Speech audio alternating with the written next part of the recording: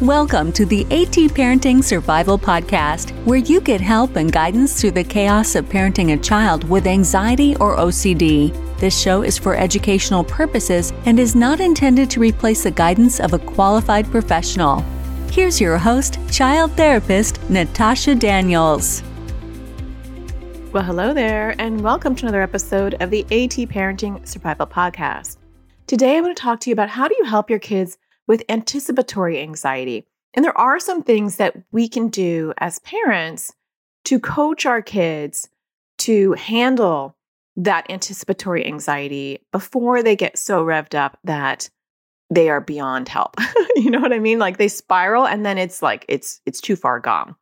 And I do feel like there are some approaches for anticipatory anxiety that are unique to that particular fear when you're anticipating something happening. And we're going to talk about what that is, how it can show up in a lot of anxious kids, and then what to do about it as a parent and really help foster those skills so that your child can take that into adulthood and handle those stressors that we all have as human beings. But when you have anxiety, you have it in a more acute, intense sort of way.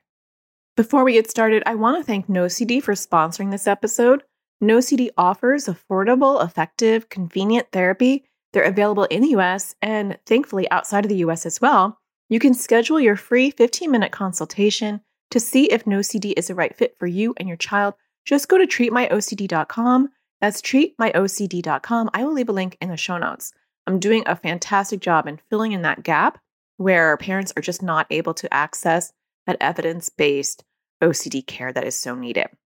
Okay, let's talk about anticipatory anxiety. This is something near and dear to my heart because as someone who struggles with anxiety, I have a lot of anticipatory anxiety. I think anticipatory anxiety, how many times can I say anticipatory anxiety? A lot, apparently. But I think it's a normal human condition. Like, who doesn't get anxious before something that seems to be a little overwhelming?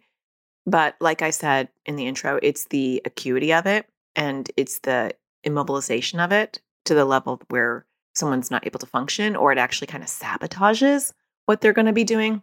And I know my kids struggle with this too. And I think if you have an anxious child, the odds are you probably have a child that will struggle with this. And we want to help navigate them through it. So let's just start with what it is. Really, our kids can anticipate something and be anxious about anything. So it could be, I'm just going to give you random examples so we can just get some concrete ideas around this.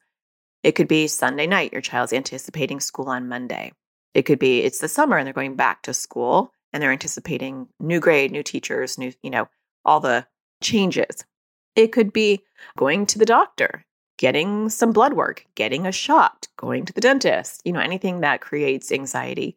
For my son, it's getting a strep test as well. Like the test in itself, like the stick down his throat, not going to happen, So a lot of anxiety around that. For me, it is if there is an event that I'm going to and I have to perform or speak in some way. I have something next weekend that there's this chance that I might be called up on stage. I have been anxious about that for weeks. And I've been trying to use all of my actually, I've been only using one skill, which I will talk about as we move into this episode. But soon I'm going to have to tap into other skills because that skill is going to have run its course. You'll understand this when I'm talking about it in a second. I can get anticipatory anxiety. My social anxiety makes me anxious about, doing social events or going out and hanging out with people that I don't know really well. So I joined a book club and in the very beginning, I would get a little anxious about going. Just like, what if I can't find them? Do I remember who they are? All sorts of things. What else can you get anticipatory anxiety about? Literally anything, tests, presentations, going on a trip. The list is endless. So, it's obvious what that is. But what happens when our kids have anticipatory anxiety, or when we do, is we start to build some momentum in our head. And so there's a little whisper of, what if? Oh my gosh, you have this thing. What if? What if? What if? It grows bigger and bigger. I call it snowball thinking because it's like a little snowball that's falling down the mountain.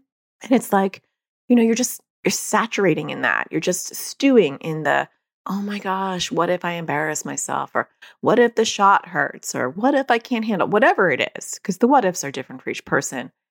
And then those snowballs build momentum and speed going down that hill. and they eventually cause an avalanche. And by the time the event or the day happens, depending on how long you've been building up these snowballs, you're buried and there's no way you can function. And so you've sabotaged that situation before you even arrived. And that happens a lot with our anxious kids. I can see it in my kids where I know it's not going to happen. Like they are off the cliff, they are under an avalanche, and they're not going to get out. And so how do we prevent that? Because a lot of what we're talking about in this podcast is really prevention. It's how can I proactively teach my kids to not get buried under an avalanche? That's the goal. And I use that analogy a lot, the snowball thinking and the avalanche, because I think it's a great visual to see, am I building snowballs? And I talk about this in my How to Teach Kids to Crush Anxiety course. I talk about melting those snowballs, as they're coming. And that will be my first thing that we're going to talk about when we're discussing the tools that we can teach our kids. But I want to preface this entire conversation with the goal is not for us to do this for our kids. And I think a lot of times in my courses and what I teach even in this podcast, we can be a little overzealous. And I use that word a lot just because I think it happens a lot where we're not coaching. We're actually doing it with our kids to the point where if we were not there, our kids would not be able to do this for themselves. It's very hard, I think, for some of us to pull back and let our kids connect the dots as we create skills for them. So ultimately, our job is to create the skill or to teach the skill, and then to facilitate the use of the skill or method or approach or coping skill or coping mechanism without our involvement. And so then we're just kind of cheerleading. And that's the part that a lot of times parents miss is they don't pull back. They're right in the thick of things with their child. And then it develops often a comorbid condition of separation anxiety or codependence, where the child feels like I am not okay unless my mom or my parent is right next to me. Because when they're with me, they can walk me off the cliff. And so I want us to be cognizant of that as I teach you these skills, because I want you to have in the back of your head, how can I do this in a way that I will slowly have my child take the lead and I will just observe them and cheerlead them? And we'll talk about that as we go through each one. Okay, so let's break this down. I have a whole list of things from the start of the anticipatory anxiety to actually doing the event. So I actually have this down as point number 5, but I'm going to move it up to point number 1. This is not a solution, but I think it's a very helpful tool that I use so much in my own brain. And I use this a lot with my kids. And we talk about back burnering. This is kind of my language. I create weird things, and this is just the way I talk. But I'll say to my kids, let's back burner it. And what I mean when I say back burner it is if something is happening months from now, or even a week or 2 from now, it may not, depending on what it is, it may not suit me to stew and ruminate over that just yet. So all the other things I'm going to be talking about, we'll be diving into the anxious thoughts. We'll be talking about reframing. We're going to be talking about all sorts of stuff in what to do with all of that energy. But if the runway is too long and the launch for this event or this situation isn't going to happen for a while, I do not want miles and miles of runway, because what's going to happen is that plane is going to, tap out of gas before it even can get flight, right? I'm full of analogies today, but it's true, because the goal is that we don't want our kids, not to mix my analogies or metaphors, but we don't want our kids to be creating so many snowballs that they're buried under the avalanche. If they have a long period of time, we may not be able to prevent that. And so it's not like kids can turn off their thoughts. And we don't want them to do thought stopping. I'm not a fan of that. That's not something that I think is helpful.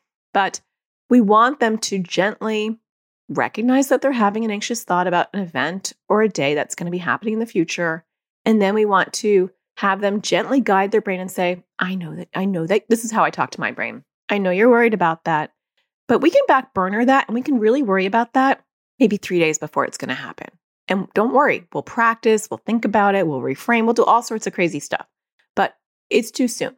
And what that does for me is my brain will still have a hard time unhooking, but I won't grow more snowballs. Like, I'm aware, Because what my brain does when I am having anticipatory anxiety, and what I assume is happening in my children's brain, and maybe in your anxious kids' brains too, is they're stewing in the what ifs. And so anxiety is so good at providing us with a horrific movie in our head of how it's going to unfold. I wrote that in my book, Anxiety Sucks. It's that anxiety has a great way of producing horror movies in our head. And so I can see it play out a million different ways, all bad and very scary. And so my brain gets stuck on the what if. So when I say back burner it, I'm catching those snowballs and I'm telling my brain not to not think about it, but I'm telling them, don't worry. I have this scheduled. We are going to completely worry about this in 3 days prior to the event. And when I do that enough with my brain, I become aware of my thoughts and I, gently redirect my thoughts and say, don't worry, we got it scheduled. Now is not the time. We're not going to focus on that now. We are going to worry about it, but not now. That satisfies my anxious brain because I'm saying we're going to worry about this, but it's a little early. And I've taught my kids how to do this. Sometimes I'll say, what do we need to do with this thought? And they'll say, back burner it. I'm going to back burner it. And it's not a one and done, but it's a skill to say, it's too early to worry about this. And teaching our kids how to be aware of their anxious thoughts that come in and to not grow them. And I often use in my practice, I would often use the language, don't grow snowballs. Are you growing snowballs? And it's not that you can control if a snowball starts to fall, but are you going to give it the momentum to grow into an avalanche? That's the question. That's what we're working on. Okay, so that's the first one is back burner. I have something happening next weekend where it is possible I have to speak to an audience. I may be called up on stage. I have been back burnering that for the last month and a half. And I know, even this morning I woke up and I go, oh my gosh, it's next weekend and I hope, what am I going to say? And if they call me on stage, I need to practice what I'm going to say. And what I said to myself is, it's still too early. I don't want a long runway. It's not happening until next week. And so I said, we will definitely worry about this on Friday. Now, when I say that, I'm not going to worry about it on Friday. I'm actually going to deal with it on Friday. But it satisfies my anxious brain to be like, okay, she's going to worry about it on Friday. She's got us covered. And then I move on. It actually does work. It really, really helps me. I back burner a lot of stuff. Part of it is teaching our kids to be in the moment. And so a lot of times when my brain is having some catastrophic thinking about something that's actually going to happen, right? Because when we're talking about anticipatory anxiety, in this episode, at least, I'm talking about things that are actually going to happen. They are going to go to the doctor. They are going to go to school. They're going to go on that trip. They're going to have to do that presentation. Like they're going to have to speak in public. Whatever it is, it's going to happen. But how do we handle that? So we're not talking about the fantasy what ifs or the catastrophic thinking that's may or may not happen in general. We might have catastrophic thinking about how this event is going to go, but it is a real event. And so for me, it is helpful to go back to what is happening right now. Oh, I'm making dinner right now. I don't need to be worrying about this. I'm watching TV right now. I'm going to refocus on watching TV. So I'm able to build those muscles in my brain to refocus my attention on what is and not what if. And that is a long-term skill. And you can't do that for your kids. You have to teach them how to do it for themselves. And it's up to them if they want to do that. And that takes some time and processing and teaching them. Okay, so once we are moving out of the back burner stage, so like on Friday, this upcoming Friday, I'll be out of the back burner stage and I will have to deal with these anxious thoughts. And so the next step that I do with my kids, and I did with kids in my practice, and I actually teach this in my How to Teach Kids to Crush Anxiety course. I have one on OCD too, but this is not what I do for OCD. This is purely anxiety. I would not teach this to a child with OCD because I wouldn't use the language I'm about to teach you because I would use more ambiguous language because this can turn into a compulsion. But with anxious kids, I talk about what are your red thoughts. So red thoughts are those anxious thoughts. This is what I teach in my course, identifying red thoughts. And so a red thought is, let's use my kids as an example. They might say, if I get my blood taken, it's going to hurt my arm. And then I'll say to my child, and if it hurts your arm, what's the worst that's going to happen? And if you've heard me talk at all, you know that's my language. What's the worst thing that's going to happen? I want to get to the core fear. Oh, and then if my arm hurts, then I might feel dizzy. And what's the worst thing that can happen if you feel dizzy? I soften it. I don't want it to sound like an interrogation. So I'll, say, that could be scary, or that I understand that worries you. And what would happen if you got dizzy, right? So you want to change up your language a little bit so you don't sound like a robot. And then she would say, well, then I might throw up. And she has a history of emetophobia, the fear of throw up. And so there it is. There's the core fear. I can go further and say, well, what's the worst thing that will happen if you throw up? And for her, it might be, it's embarrassing. I'll feel like, everyone's staring at me. For other people, it might be like, I don't like the burning sensation in my throat, whatever it is. That's the ultimate core fear, right? And so then we're going to talk about green thoughts. And green thoughts aren't distraction thoughts. They're thoughts of, how can I view this event differently, right? So it might be, well, the last time I got my blood test, I told them about it and they took the rubber band off of my arm sooner. And so maybe I can make sure that happens again. And if I get dizzy and I throw up, that has happened before and it actually was okay.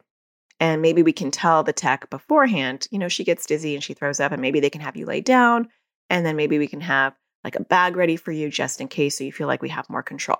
So the other thing I want to say is that we don't want to spoon feed these red thoughts. Initially, I have had to help my kids connect the dots for these green thoughts, not red thoughts. The red thoughts, they're going to provide for you, ideally, if they're communicative and able to express their anxiety.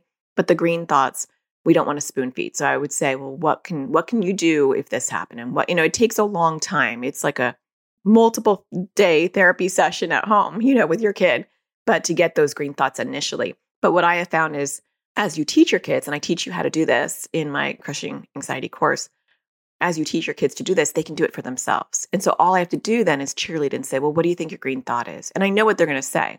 And even from my green thought about having to be brought up to stage, I might say, my red thoughts are, I won't know what to say. I'll be embarrassed. I'll say something stupid, all social anxiety, right? And my green thought might be, I haven't done this yet, but my green thought will probably be, we will practice and we'll know exactly what we're going to say. And if they, if they think you're stupid, it's only a 5-minute thing and who cares? You're never going to see them again. I'm going to do those kind of green thoughts. And so those will look different for each fear and each kid, but having them kind of have those things is very helpful. Okay. So once we have kind of an alternative story for how this can go, the next step that I normally do is I problem solve any possible issues or I accept the worst case scenario, depending on what the fear is. So like for my daughter getting blood work done, she's accepting that she may throw up. The ultimate fear is that she may throw up, and we're accepting that may happen, because it does actually, that may happen, and you can handle the discomfort because you've done it before and you were able to get through it. I may go up there and mess up what I'm going to say or sound stupid. And it's okay because it's just 5 minutes. It's not my whole life. And so I'm not like giving a whole like lecture or anything. I'm just saying a couple of things and then it'll be over. And I don't know these people and my life will go on, right? So it's helping accept sometimes the worst case scenario, or it's problem solving. So I'll give you another example. And I'm using some adult examples because that's just where my brain is today. But I'll give you an example. This is the only one that came to me. Like I get anticipatory anxiety about traveling. And since my husband passed away, we were going to travel the world together. That was like one of our big things that we often talked about. And then when he died, I felt like I'll never be able to travel because I was so dependent on him to do everything. And so I've been doing exposures, traveling the world with my kids to show myself that life is not over and that I can have an amazing travel experience, that I don't need to depend on other people, that I'm okay, I can do it myself. So when I'm getting ready to travel, especially when it's a scarier place for me because they don't speak my language and I don't know where I'm going. So we went to Istanbul, we went to Bali, Hong Kong, like places where I'm like, oh my gosh, like what if I get lost? Or so I will problem solve a lot of those things beforehand. I bought a little gadget that translates, I can speak into it and it will like translate into their language. And I will look at maps and I will look at all sorts of things like where we're going, what we're doing to make sure that I have problem solved a lot of my concerns. And so sometimes our kids can problem solve their concerns too. If you're afraid that you have to go to the bathroom, what can you do? Right? I've had kids with emetophobia, the fear of throw up, where they didn't want to go to school and we would problem solve, okay, we just want you to get to school. right? And so a little bit of accommodation in, can we have an emergency plan? If somebody in your class throws up, that's their core fear. I once had quite a few kids actually who their fear was more about seeing someone else throw up versus them throwing up and not feeling like they can escape the room. And so we would come up with a problem-solving plan, And so I've had a lot of kids where they were allowed to leave the room without asking permission if someone threw up. The likelihood was really tiny, but they knew they had a plan. They were able to go to the library, or they were able to go to the counselor or to the nurse, or actually none of them would want to go to the nurse, to be honest, or to the office. And they would have like maybe a pass in their pocket or their backpack that they could always use in emergency. And that reduced their anxiety because they felt like they had a plan. That wasn't the main therapeutic goal. We want them to learn how to sit with the discomfort that someone might throw up. But if they're refusing to go to school, that was a nice baby step to just get them to school. Hey, we're going to problem solve this plan. So sometimes you can problem solve some possible issues. Sometimes you can just move into acceptance of the worst case scenario. You can do both, right? For me, when I'm traveling, it's like, yeah, you might get lost in Istanbul, but you'll have your little translator and there are human beings around you. Like you can actually depend on a human being to help guide you. Like you're not alone. You're surrounded by people. And so that can help. Or, for the girl who's worried about seeing someone throwing up, you have before and you were able to survive. It's not going to destroy you as much as your anxiety or OCD is saying that it will. So those are some ways to problem solve and move into acceptance as well. All right, we're going to take a quick break. And when we get back, I'm going to be talking about rehearsal, visual imagery. We're going to be talking about grounding techniques and a couple of other things to do when the day or event occurs. Stay tuned. We'll be right back. It's time we put help directly in our kids' hands. Introducing Crushing OCD course for kids and teens. It was way more helpful than all the other therapy we've ever done because we didn't really know what to do. So we weren't really doing it before. So the course helped to figure out what the exposures are and how to do them. We're not in therapy and find it really hard to find an ERP trained therapist here. So we're currently with the public health service, but again, they don't seem to be trained in ERP. It's filled that gap that we don't have that was needed. This was really well timed for us to use between therapists and to help us get off to a good start with this new practice. It was easy to use. I was able to do it from my phone or also on the computer. There's different ages, so there were younger kids, there were teenagers, and so that was really nice too, to have a variety of ages where it wasn't just geared towards younger kids or older kids. It was a nice variety. It's helpful for our kids to hear it from this third party as opposed to just us saying it. I really like the offense and defense method. I love working on poking at OCD while it's sleeping. It makes it a little bit easier to do and it's kind of fun. I'm planning on using it to work on my fear of holding or touching batteries and stuff like that. So it was really helpful and I think a lot of other kids would like it. I thought that I was the only one who had worrying about the weather and stuff. And then there was somebody else on there who worried about the same thing, which was really helpful. Seems less scary to work on stuff now that I've watched this class and I'm more interested to work on it. I like trying to do more exposures still and before I wasn't, I just didn't want to do them. I've worked on some of my bigger compulsions and been successful. I realised that it was helpful to do the exposures. Before it was really, really hard. It's still hard, but it's helpful to know that I need to do them. Before there would be a lot of battles about it. So it is definitely less loggerheads. Really, really good course and super helpful. Definitely would recommend this. It's really easy to follow. It's in nice bite-sized videos. I really like the worksheets that go along with it, and I think it's really helpful. To learn more about this course and register your child or teen, go to atparentingsurvivalschool.com.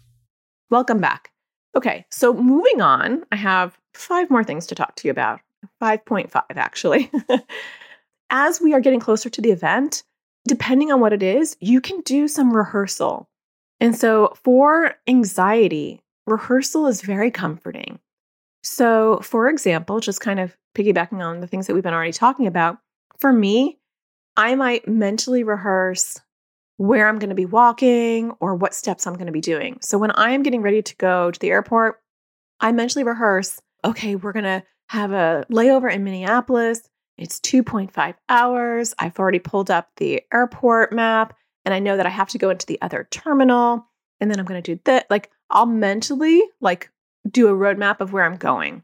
People who don't have anxiety may not have to do that, but it is very comforting for me. And then it looks like, wow, I'll be like, make a left, go forward. And my older daughter's like, you know where we're going already. Like, it's just smooth. And it's not because I am innately like that, because my husband was, which is the problem, but I prepared for it. Maybe he prepared too.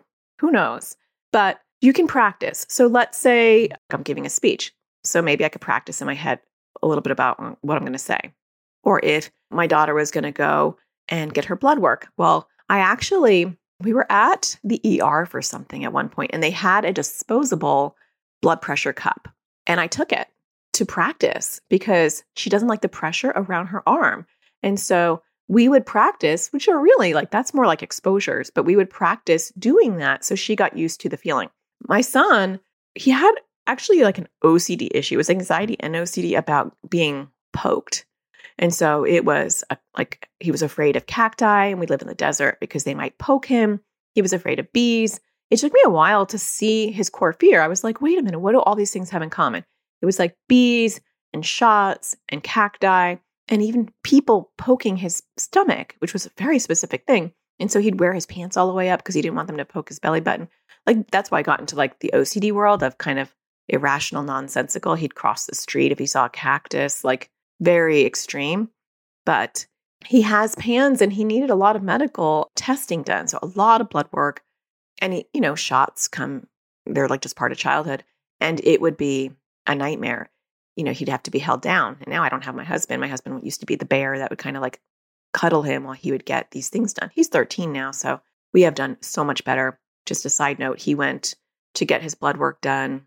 He's had mysterious stomach issues, which I really thought were just anxiety and OCD. But I think there's something medically going wrong with him.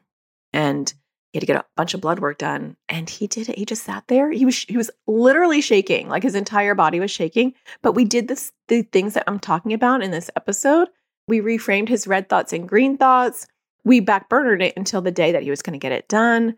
We problem solved, He was able to communicate and talk to the lab tech and let her know that he's anxious. And we distracted him with my phone. And he told me I should talk to him to keep him busy. So we did all these things. We accepted that it may be uncomfortable. And he did amazing. And he's like, I'm sorry, I'm shaking. I'm like, you can't control that. That's okay. You don't have to apologize for that. But you're talking out loud in a positive way. Because I've been working on, he's always so negative. This is going to be the worst day. This is going to be horrible. When my kids say that, I'll say, I guess it's going to be horrible. They'll be like, what? And I'm like, if you're telling yourself in advance, this is going to be horrible, this is going to be the worst thing, this is going to be a nightmare, then it probably will. Because your brain's listening to you and your brain's like, oh, worst day ever? Got it. The worst experience you've ever had? Done and doneer. And so what we tell our brain has power. Not that we want to fill our brain with toxic positivity that doesn't resonate, but when I say this is going to be hard and I can handle it, or this is going to be uncomfortable, but I've done it before. So those things can really help. So moving on from there. So rehearsal, role play, visit. If it's a new school, I always tell parents, go to the school, walk around the playground. My daughter, when she was going to high school, it was a huge high school. And I asked the staff, we were out of district. So I don't know if I don't think I know what happened. She also missed the incoming freshman day. We were traveling. And so I asked the staff, is it okay if I just walk around, take her schedule and just show her different classes? And they're like, sure. And so it was really nice. The whole campus was empty and we were able to walk around. And I'm like, and actually she met some of her teachers because it was a couple of days before school was starting and they were in their room. And so she was able to, oh, hey, I'm Chloe. I'm going to be in your class. We're just walking around campus. And it made her feel more confident. I actually got a map of the school as well. And I said, you can keep this in your binder. So if you get lost, you can feel like you have a reference. And that really reduced her anxiety. So role playing and visiting and practicing can be really helpful if it's related. Oh, my son, I was going to tell you this. My son with the fear of shots, This might sound really strange. I actually did a whole YouTube video on that. You can find that if you go to my YouTube channel, which is, you can find me. I'm at OCD therapist Natasha Daniels. So if you actually just type that in YouTube, you'll find me. But we did exposures where I took a paper clip and I, pulled it out so that it wasn't curled up. And I would just lightly poke him on his arm. And just even touching that paper clip to his arm was huge for him because, like I said, this is more in the OCD realm where just the idea of being touched in a pokey way was overwhelming for him. And so we did that, and we did a lot of exposures around me just constantly poking him with a safety pin. And he built up his tolerance. And he's like, well, if it's going to feel like that, I know I can handle it. We also got a shot blocker, which is this little plastic thing you can find on Amazon that actually disseminates the pressure. It's got little pokey things on it. And so just using that was kind of a trigger for him because it was very pokey, but that could be very helpful too. So those things can really help when you prepare. Moving on, I want to go back to where I was at. So we covered rehearsal. The next one I would talk about is visual imagery. And so, like I said before, anxiety can create horror movies in your head. And I mean, I have those horror movies every day. I think it's just part of some, you can call them like intrusive thoughts or intrusive images. But for me, it's just my anxiety playing out the worst case scenarios in my head all of the time. And so I can't stop those, but I can control what I do with them. Do I then take it and edit it and add my own little part of the movie? Or can I give my brain a counterpart? Can I talk about, let me create my own movie that is everything going well, right? Because we never imagine that, or at least I don't. I think the anxious brain very rarely thinks of all the ways this is going to go fantastically, And so I teach kids visual imagery where I have them shut their eyes and I have them walk through what's going to be going on and imagine it going well. It doesn't have to be this fantasy of and then everybody, stands up and gives me a standing ovation and they're like, you're amazing. It doesn't have to be this glorious thing. It's just, I got through it. I went up on stage and I said a few things and people were like, okay. And they clapped and I was done. And it was quick and it was not a big deal. And so a visual imagery of, I went and I got my blood work and my mom was talking to me and I got through it. Just imagining it and getting through it. It also can be desensitizing if I'm doing some guided imagery of getting the shot or the blood work and I'm getting used to the idea. I have had kids where they've had to do some exposures where they've gone to the dentist and just sat in the chair and then gone to the dentist and sat in the chair and had something put in their mouth. And having a dentist that is willing to do that, it's amazing. And that's just exposures where you're just slowly exposing yourself to the situation so that you can learn to tolerate that. But that can be helpful as well. So visual imagery can be very helpful of just doing it well where nothing horrible happens. Our brain doesn't really think that way. And then you could take it to another level and say, let's fantasize it being really good. What could be something really good that can happen? And so you're giving your brain an alternative option to think about. Okay, the next one is maybe a little over preparing. And again, this depends on what we're talking about. This may not fit for everything. For me, when we're going on trips, it helps me to have everything ready to go. First of all, I'm an over preparer. So I've got little bags of everything in my purse. I've got the vomit bags because my kids get anxious and throw up. I've got all sorts of things going on there. I've got my translation little gadget so over preparing for me the night before, all of our suitcases are in the car. We all travel with backpacks. They're all filled and ready to go. They have the snacks in them. You can tell I'm neurotic, right? I'm giving the game away. Natasha's very neurotic. It's true, but it serves me. It actually serves my anxiety. It calms me. It makes me feel much better because I know when I wake up, all I have to think about is just get the backpacks, feed the kids, and let's go to the airport. For our kids with the first day of school, if you're really anxious about going to school the first day, get all your clothes out, have your water bottle ready, have everything ready. So all you have to do is just wake up, maybe distract yourself in the morning. I think it is okay to distract yourself in that day, in that moment, because sometimes the adrenaline's really pumping, the cortisone's going. The cortisol, did I say cortisone? Cortisol, we don't need any more stress, or fuel to that fire. And so on the day of, If my child is getting ready to go get their blood work, I am bringing their iPad. Like let's just watch something. I'll bring my phone and you can play at Crossy Roads. Like we'll want to take up some space in the brain at that point. And so over preparing can be helpful. If you have to present, can you have like little note cards that make you feel like if you forget what you're going to say, you have those note cards. That could be helpful. I'm trying to think of other ways to prepare. I know with my son, when he had to go get he actually had to get sealants and it was very overwhelming for him. And we had tried and it didn't work out. And so we rescheduled and we said, what would be the best time? And he said the morning would be the best time, which to me, doing things early in the morning is the worst time for me because that's when my stomach is the most fragile. So when I have to travel at like 6 in the morning or 4 in the morning, it's dicey for me because that's when I'm anxious already. It makes me feel really sick. But he said the morning. So when we drove there, we prepared. We brought his iPad and I brought some water because he always wants to drink water when he's feeling nauseous. So we had all these accoutrements and then we sat in the car until the very last moment because I didn't want him in the waiting room anticipating the dentist procedure. It wasn't really a big procedure. It's just sealants, but it just shows you the level of anxiety that's going on there. But I didn't want him sitting in the waiting room for too long. So we had prepared, this is what we're going to do. We're going to sit in the car, then we're going to go in and you've got your iPad. And so a lot of preparation can be helpful. Moving on from there, teaching our kids grounding techniques when they are in full-blown panic can be very helpful. So this is something you're going to explore with your kids way before they are in an anxious situation. And this is something good to teach our kids regardless of whether they have anticipatory anxiety or not. I really feel like if a child has an anxiety disorder, they have anticipatory anxiety because they're going to anticipate something that's going to be anxious, that's going to be anxiety producing at some point, right? That's just the nature of it. But understanding some grounding techniques can be helpful. So in that moment, when your body is hit the emergency alarm bell and all those hormones are now, actively responding to this false alarm, how are you going to calm your nervous system? So it is still helpful to remind yourself of the green thoughts. And that's what my son was doing when he was getting his blood work. He was verbalizing them. He was saying, I know that this isn't that bad. I always think it's bad, but it's not that bad. And I've come a long way. And he was like talking out loud. And they were all his green thoughts. It was the first time ever I've heard him do that by himself, which is what we want to do. We want to kind of foster their ability to eventually do it themselves.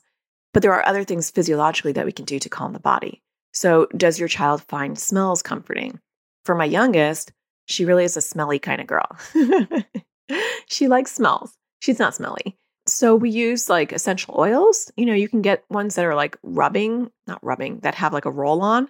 And so I would roll them onto her wrist when she was little so that when she's feeling overwhelmed, she can calm herself down. When my husband died, I got Bath and Body Works hand soaps for like every sink in the house because smelling my hands was just like a really grounding thing when I felt overwhelmed. So smells kind of bring me back to I'm in my body, I'm here. And I also was at that point just looking for anything. I was looking for any joy, any like ridiculously stupid joy in my world to bring me out of my darkness. And so having good candles around the house and having body soaps that smelled good were just like the little things that I could do to have a little bit of joy in the misery. And 2.5 years later, we still have our hand soaps everywhere because my daughter really liked it. She said, I always like wash my hands right before I go to school because then I can smell my hands all day and it makes me feel calm. So if your child enjoys smells, that's an option. You can also get necklaces that have they're like little lockets and you can put smells inside of them or bracelets. So that's an option too. Touch is another grounding technique.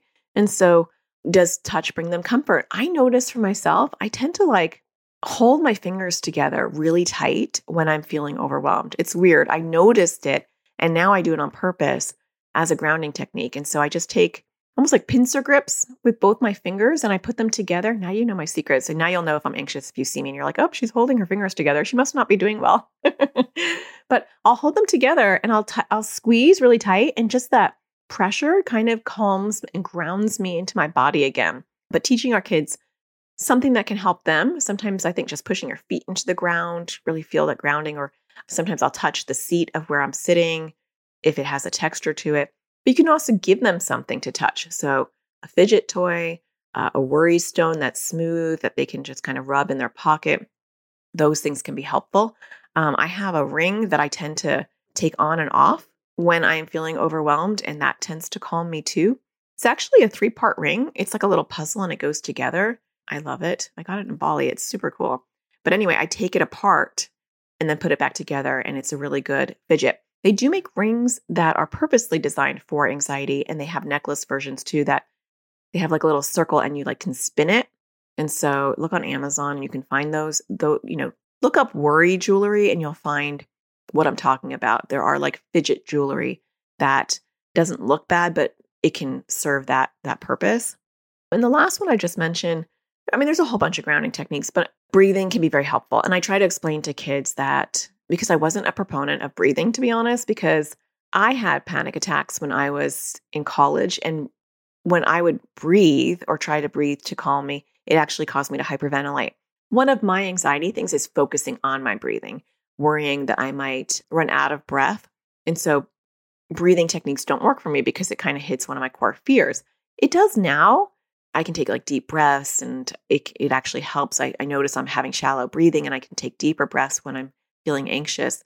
But it is important to be cognizant of what works for your child and what doesn't.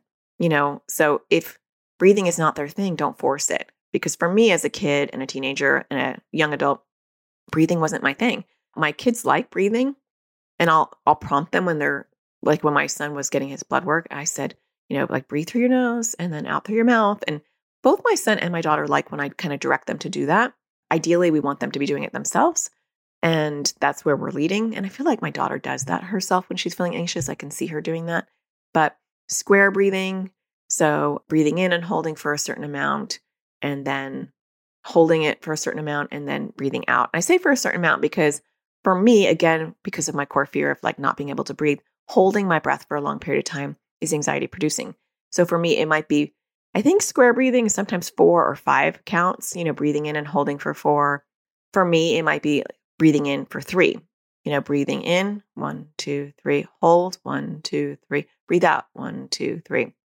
That would probably be better, or not counting at all. But explaining to kids that when the nervous system and your false alarm button has been hit and you've got, adrenaline and cortisol pumping through your body, and it's trying to address this false emergency that it doesn't really know yet is your false emergency, square breathing or taking some deep breaths in and out helps reset the nervous system. And so it can help decrease the amount of time that your body is in panic mode. So that's nice. And for me, I'm a logical person. So if someone explains why this is going to be helpful, like how this is helpful, then I'm more on board than if you just told me I need to breathe. I'm like, I'm always breathing. Why are you telling me to breathe? Am I not going to breathe? That scares me. So explaining it might be helpful.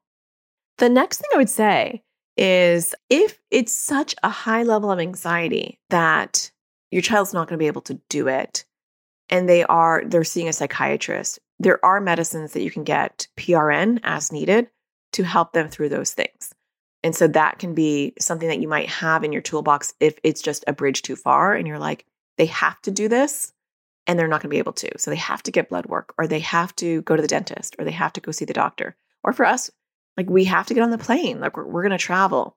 How do we do that? Or you have to go to school. But you're not going to want to take a PRN every day, but it is nice to have if your child has anxiety attacks or they become immobilized. How do we give them a little bit extra boost? And so there are some antihistamines that people use to help with that. Talk to your psychiatrist or your psychiatric nurse practitioner or your pediatrician for that.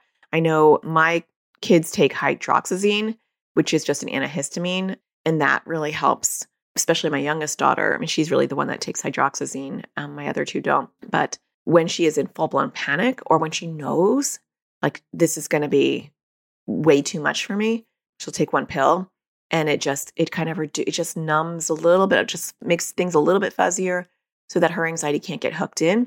And then she's able to do it. And that helps with the narrative of, I was able to do it and I can handle the discomfort. And then she uses that crutch less and less and less. And now I'm trying to remember the last time she used that. It's very rare, very, very rare. Sometimes I'd offer it if we're traveling, because travel can trigger her emetophobia and her sensory motor OCD, because she's worried she won't have access to the bathroom. And our last few trips, she's like, no, I'm fine. I'm looking forward to it. It's good. So it does improve. But that is good to know that that is an option if you are struggling and you didn't know that might be an option to talk to your medical provider about. The last thing I would say is if it seems appropriate and your child's willing, journal how it went. So if it was successful on any level, it doesn't have to go smoothly, but if you got through it, can you make a video for yourself and say, hey, self, I know you're anxious about getting your blood taken, and I just got it done. And honestly, it wasn't as bad as I thought. Or, it wasn't fun, but I focused on this and I did this and I got through it. It doesn't have to be like this beautiful story. It can just be like, I managed to get through it. Even though it wasn't fun, I managed. And so journaling or videoing, I do like videoing. I think it's powerful. So if you can make like a video library of your child talking to themselves about their wins, then the next time this anticipatory anxiety shows up again, you can, hey, do you want to watch the video? You have a message for yourself. Can we see your past self talk to your current self? Let's play that video. And that's very powerful. So in the end, the goal is that our kids will be able to do this for themselves when they are facing struggles. And we step back. And so we say, what are your red thoughts? What can your green thoughts be, right? What ways can you problem solve this? What are some things you can do to make yourself more comfortable? What things can you accept might happen? Should you back burner this? And I'm giving you the language. Those are all invitations for our kids to take the baton and run themselves, right? You got this. We're not spoon feeding it. What do you think would be helpful?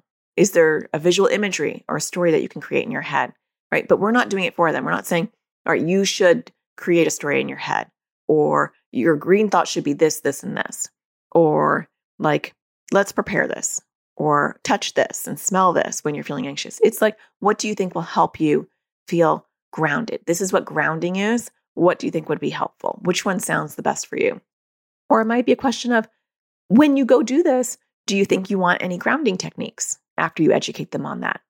Yeah, let me bring my worry stone, or yeah, can you roll some smells on me? We're offering the invitation to use these skills. We're not spoon feeding it or dictating it, right? That makes sense because then they start to learn how to do this themselves. That's the ultimate goal. Well, I hope that you're finding this podcast helpful. Don't forget to hit a star and rate the podcast or leave a review. I greatly appreciate that. And I will be back next week with a new episode. So don't forget to find the sparkle in everything you do. Take care. Thank you for listening to the AT Parenting Survival Podcast. To get additional support raising a child with anxiety or OCD, visit Natasha's online school of on-demand classes at atparentingsurvivalschool.com.